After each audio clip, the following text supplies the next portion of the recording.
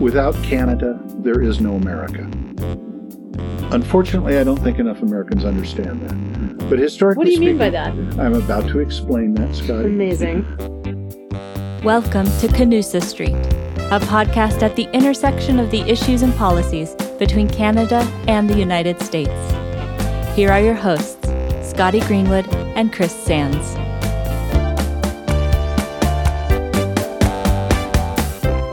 Welcome back to Canusa Street, everybody. We are in the pop-up studio in Calgary, Alberta. First time for Canusa Street. I'm Scotty Greenwood with Canadian American Business Council, and I'm joined by Chris Sands, who just made it in under the wire. Travel woes, but you're here. I did. I just got here this afternoon, and it's great to take Canusa Street on the road. I don't know how you take a street on a road, but we're doing it. But we're this doing is exciting. it, and what's most important is our very first inaugural guest for Canusa Street Pop-Up is somebody that's kind of famous in Washington and famous in the other Washington. You pick which is which. Washington, D.C., state of Washington. We're excited to have you, and I'll ask Chris to introduce you properly, and then we'll get right into it. Excellent. Well, we're very excited to have you, Governor Heck. Denny Heck is an American entrepreneur and politician, serving as the 17th and current Lieutenant Governor of Washington State. He's a member of the Democratic Party and previously served as the U.S. Representative for Washington's 10th Congressional District from 2013 to 2021, and was a state representative from 1977 to 1985, which makes you probably older than you look. I was 8 years old when I was first elected. No, I have a particularly important birthday this week, Chris. Do you? It ends in a zero. Ends in a 0 or and 5. I'm yeah. a 0, and I'm not going to tell you the first digit, but I will tell you it's neither 6 nor 8. And if you can narrow it down, you'll So get it's 4 or 5. Are we sure that it's just 2 digits? Yeah. It's not a false number. Yeah. Well, it's been nice being a guest on your program. Yeah, Thank thanks you a very lot, much. Sands. Well, stick with the Democratic side of the aisle here, Governor, because Canusa Street is bipartisan, but in our private, personal lives, Chris is a Republican and I'm a Democrat, so we already know that you like me better. So Everyone usually does, I have to say. So look, we're delighted to have you, and we're here at Penmore, Pacific Northwest Economic Region. We're talking about Canada-U.S. relations. So why don't you just start us off with what is your you can see Canada from where you live, right? What's your take on Canada-U.S. relations? Not exactly. So I have a big picture, long-term historical view of these relations, and it can best be distilled and summarized as follows. Without Canada, there is no America. Unfortunately, I don't think enough Americans understand that. But historically What do you mean speaking, by that? I'm about to explain that, Scotty. Amazing. So if you look back over the long arc of history, the thing that enabled America to grow, to move westward, to prosper, to innovate technologically, was unlike in, for example, Europe. We never really feared for a meaningful invasion for the last 200 years. Why? Well, we largely controlled our seas on the Atlantic and the Pacific. We had fairly friendly relations, but less so than the North, with Mexico. But we have this border, the longest international border on the face of the planet with our neighbors and friends to the north in Canada, that has been peaceful the entire time. And it has enabled America to become what it is. Without Canada, there is no America. Now, I grew up in Washington State. I grew up in Vancouver, Washington, Vancouver, USA. Wow. Established 61 years before that other Vancouver, which, by the way, was called Granville, Canada. Seems like a perfectly serviceable name to me. Why they chose my hometown name to steal. You seem a little touchy about I'm this. not touchy whatsoever. I mean, how's the skyline in your hometown? I'm just wondering. Growing and growing and growing. Okay. Prospering. So, Washingtonians, frankly, by and large, have a deep love for our Canadian brothers and sisters to the north. We fully understand their importance to us. They are our number one trading partner. Now stop and think about the importance of that statement. Washington State is the most trade-driven state economy in America, and our number one trading partner is Canada. So common language, common values, trading relations. It doesn't get any closer or more important across an international border than it does between America and Canada. At the Peace Arch, at the Blaine Douglas Crossing, north of Bellingham, south of Vancouver, this magnificent Peace Arch, which celebrated its 100th anniversary. Is written a number of things, including children of a common mother, including may this border always be open. Does it also say brother from another mother? Because I've heard that's a different arch. No, it doesn't say that. Yeah. That's Scotty humor coming in, hey. which I'm going to admit I liked a lot more than Chris's earlier. Low bar. We try. It's a low bar with the professor. Right. I'm staying, but you're no longer allowed to ask questions. Oh, well, I have to ask at least one question. So you talk a little bit about that relationship. How does that manifest itself now in terms of business and commerce while we're going through COVID? Has the relationship been affected by all the border restrictions? Well, no kidding, Chris. Yeah. We closed the border. Yeah. And even today, truthfully, getting into Canada this time when I flew in yesterday was way harder than last time I was here. Let's unpack that a little. Sorry to interrupt you, Governor, but ArriveCan, good for ArriveCan, but yeah, and I'm not exactly a bleeding edge technology guy, but I'm a cutting edge technology guy. I've been involved in technology startups. I like to have the latest device, but it was all a little bureaucratic to me. And if it weren't for, God bless her, that delightful young customer service agent for Alaska Airlines who was checking my bag and walked me step by step through ArriveCan, I might not yet be here. But this did not used to exist. Yeah. And this business of calling ahead of time and making sure your wait time at the border isn't 9,230 hours, that didn't used to exist. Early in our marriage, and I'm a newlywed. Oh, congratulations. How many decades? Only been married 47 years. Wow, yeah. Early in our marriage... The first 50 years are the hardest. After that, it's okay. And when you turn 50 years old, you can give me that advice, Scotty. But the first several years of our marriage, we liked to vacation in Vancouver because it was the other Vancouver. Yeah. The pretender to the name. The one that stole the newbie. Name. Right. Because it's such a delightful metropolitan community. I mean, Vancouver's delightful. Victoria's delightful. Yeah, Kitimat. And it was Prince Rupert. So much easier. And I also did that at the time, the largest bungee jump in the world out on the island, Vancouver Island. I'm trying to... You did it? You jumped it? Yes, of course I did. You did not. I did. I want to see pictures. Is there video? Actually, I have a video at home fantastic. somewhere, but that's happening. It's where's on. the box of VHS tapes? Our podcast audience wouldn't appreciate the video anyway. It's just sound, so we'll have to get someday. Credit. We're going to go to YouTube, my friend, when we grow up, and in our YouTube debut, we are going to digitize that VHS tape and show the world jumping off the cliff. It was happening. Yep. I was doing my best. Doing my best. Let the listener know that I'm now spreading my arms as in a beautiful swan dive. It was a Johnny Weissmuller imitation. If you're old enough to know who that is. It was Tarzan. Thank you. But, and before he was Tarzan? Well, something of a famous swimmer. Gold medals. Yes. Yes. Gold medals. You're a lot older than you look like. Definitely. So, in any event. He's been old ever since he was younger. We truly love the relationship with Canada and treasure it, and it is all important to us. And this, we have these friction points now. And look, it's not like we haven't had disagreements, right? We can go on and on. Vancouver used to Victoria used to dump its raw sewage into the Saley Sea. We didn't like that at all. No. The Columbia River Treaty, there's some sharp elbows have been thrown. Softwood lumber tariffs, and the list is long. Yeah. But the point is, we have so much more in common that when we sit down and talk these things through, lean into getting to yes. Lean into it because it matters to both of us. Yeah, absolutely. Well, you named some of the greatest hits: Columbia River Treaty, softwood lumber. Those are good ones. We talked about the border. being closed, that was a problem. Closed to discretionary travel. What do you think the biggest opportunity is for our two countries going into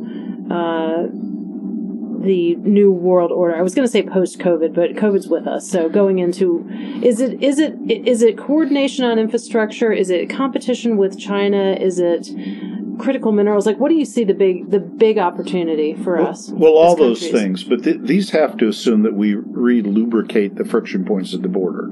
Yeah, this has to absolutely. work more quickly, more conveniently, not just for commercial traffic, but for, as it were, people. Citizen traffic. Yeah.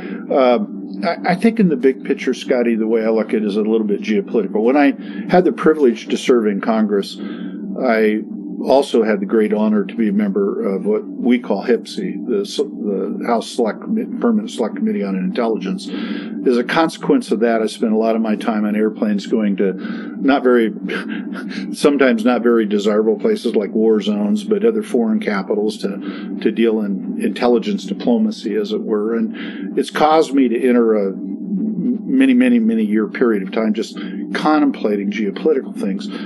I think with the world that is emerging in the 21st century, it is going to be vitally important to the interest of the United States to have as tight a woven North American trade basis that we can muster.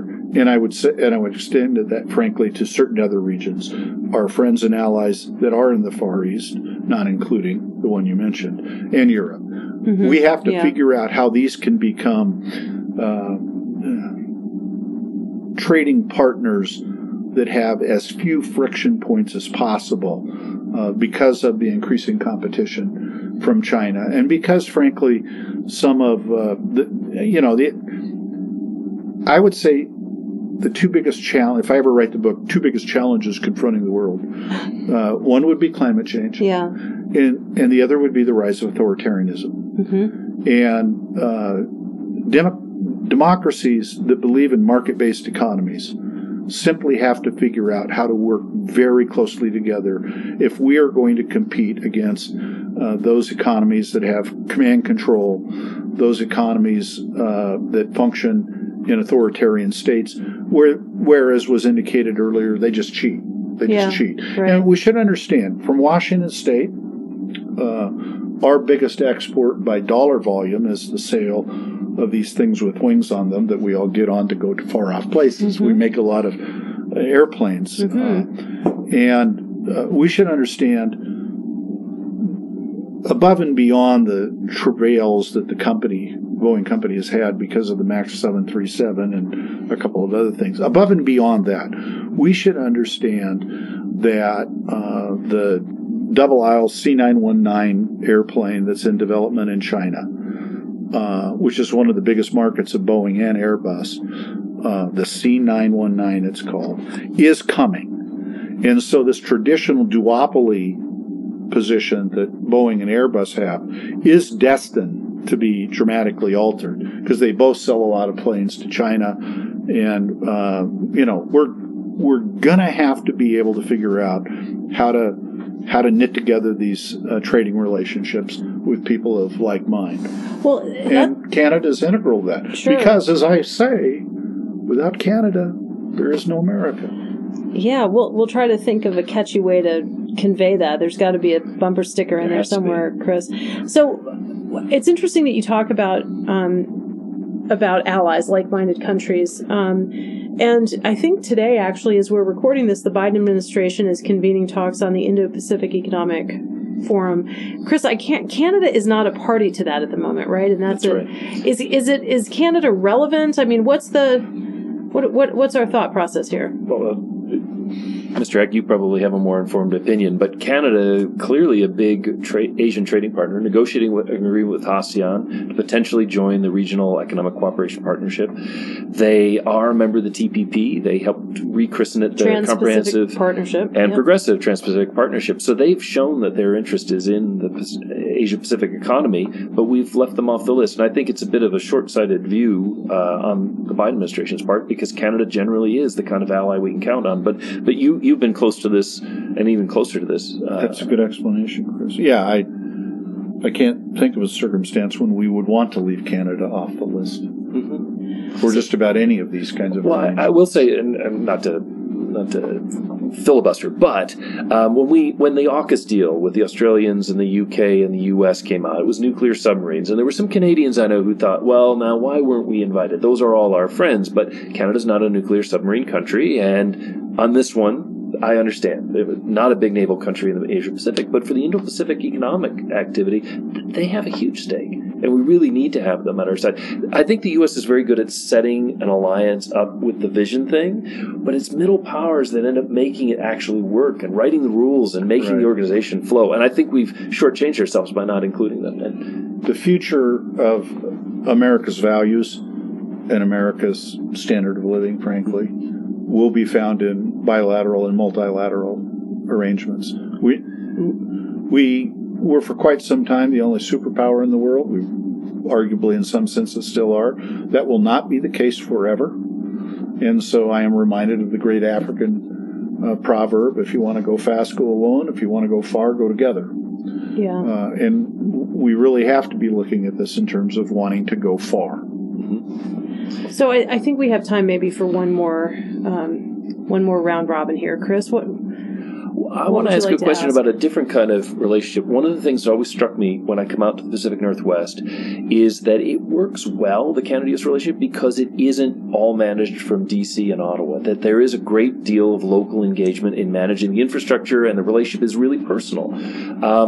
We used to get that idea of subsidiarity, of just letting local things be local. And yeah, the federal governments have some role there, but there was much more autonomy. And it seems to me after 9/11 and COVID, we've gotten a bit stuck where all the rules and the gates are being managed at the top of the relationship. And what does that do? Or not being managed. Or not being managed, yeah. What does that do to the local willingness and I think goodwill that you've built over the years to try to work together with your neighbors? Well, it'll atrophy in time if we don't deal with it, right? Yeah. And that's your point, I think, Chris, and it's a good one. But without in any way diminishing the importance of your, I think, insightful observation, add that to the list, the very long list of other casualties or problems caused by a 2-year shutdown of all manner of things associated with COVID. Right. I mean, we're dealing with an awful lot of problems coming out of the terrible consequences of that pandemic.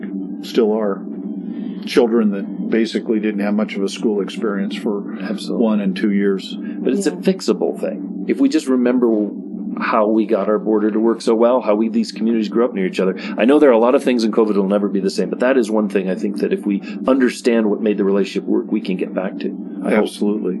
We also learned during COVID, with the border closed to discretionary travel, how to deal with a crisis. So whether it was flooding in British Columbia, whether it was wildfires, we figured out how to help each other quickly across the border. My thought is we've raised the bar. We now need to not go back to the slow, clunky, normal.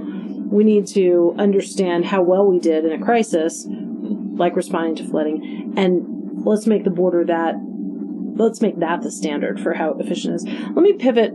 I've got one last question for you. And if 49.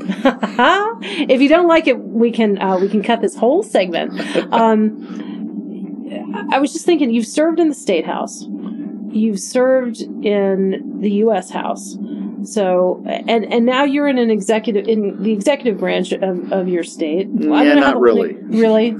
Are you president of the Senate? Is that what lieutenant governor is? I am. The lieutenant governor of Washington State plays 3 roles. First is an insurance policy in case the governor gets hit by a bus, and I'm acting governor when Governor Inslee's out of state.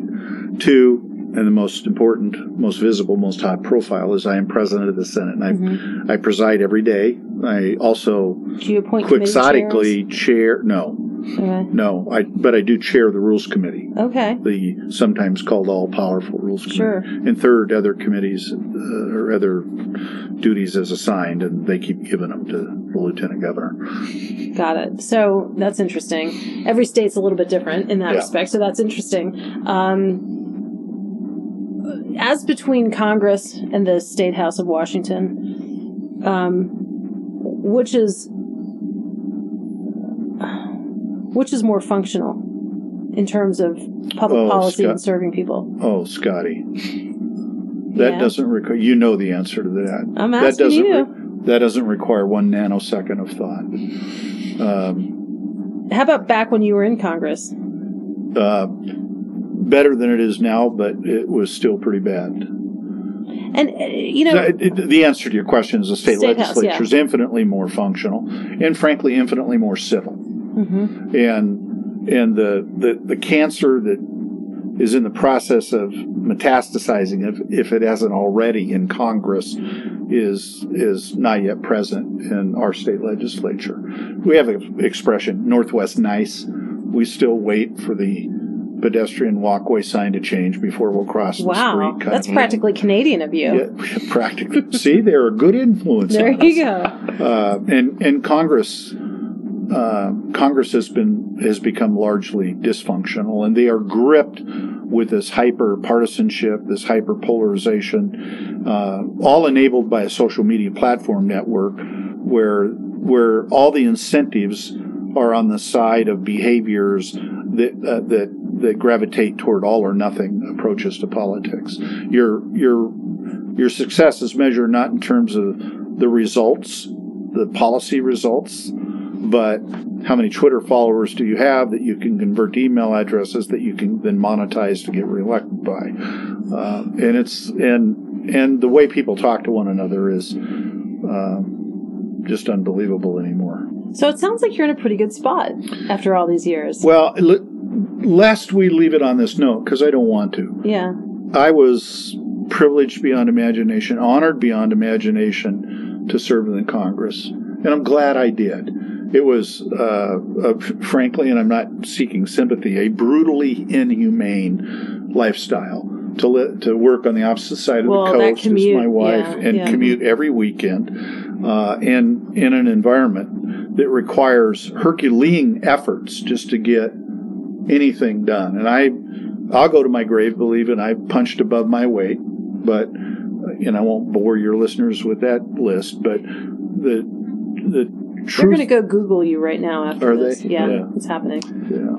ScottyGreenwood.com. That's a real site. Is it? Of course it is. All right, go there. There's no comparing the Washington legislature to Congress. And, of course, all these trends are exacerbated by gerrymandering, where we make it easier and easier for people that represent kind of the extreme points of view from our two major political parties to get nominated in a primary and then get elected, and we see that playing out this year. The middle has given way, and the middle has often been the lubricant for actually getting things done. It's bad, and it is bad, and I'm not going to call it for anything other than what it is. And God bless my friends who remain in public service in that capacity. God bless them for that.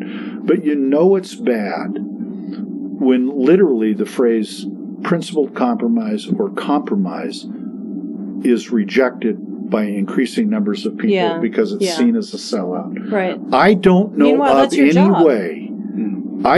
of any way to function, to have a successfully functioning legislature in a pluralistic democracy unless you can achieve compromise or pluralistic or principled compromise. I don't know of a way to accomplish that, and we simply are going to have to get back at that at some point. I fear we're going to go through what we are now for a while, and God bless those who labor on. Well, amen, brother. You're one of the great ones. So thank you so much for joining us. It's a joy to see you and talk to you. And thank you for bringing the Canada-US relationship to that level, because I think that's one thing that people in both parties in the United States used to feel pretty confident. We agreed on. Canada's a great neighbor. We want to work with them and make things work. And even now, I think the polarization frightens some of our Canadian friends, just how Washington has become so nasty. So they got a little of that up here. They do have a little bit. We are sitting here in Alberta, Canada, in the middle of a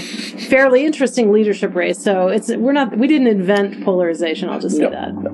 But we might have perfected it. I try not to pay attention to any of the nastiness. I try to only spread good thoughts. Well, thank you both very much for having me on. You're very Thank you for being had. Come back anytime. I have a perfect face for radio and podcast. Amazing.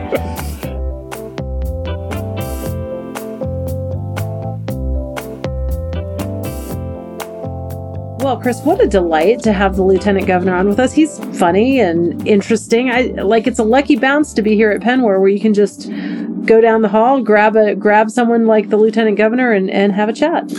I agree. I think there was something that he was saying that really you notice at Penwar, which is when politicians have to see each other face to face, when they spend a little more casual time as you can at a conference like this, you build relationships, you build trust, and you can get things done. I think that's one of the reasons the Pacific Northwest works so well.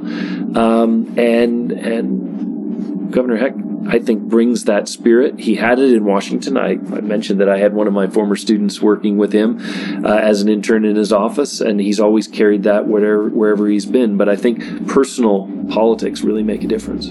Absolutely. And, on the agenda for this conference we're attending, there was a whole breakout session for legislators on the importance of civility. And so I don't know if I think that's a good thing, or the fact that they needed to have it tells you something about where our discourse is today. But we're always civil on Canusa Street, pretty much, right? We are always civil. And in fact, I think the Canadians are so remarkably polite and friendly. They often put us Americans, to shame. They're so nice. And except during question period. Yeah, except during question period. Maybe it's something about the legislative process. But when the cameras are off and they're here and they're just talking on Canusa Street, brings out the best in everyone. It really does. Well, always great to see you, my friend. Nice to see you as well. This podcast is brought to you by the Canadian American Business Council and the Wilson Center. If you like this episode, help others find our show and give us a rating on Apple Podcasts or Spotify.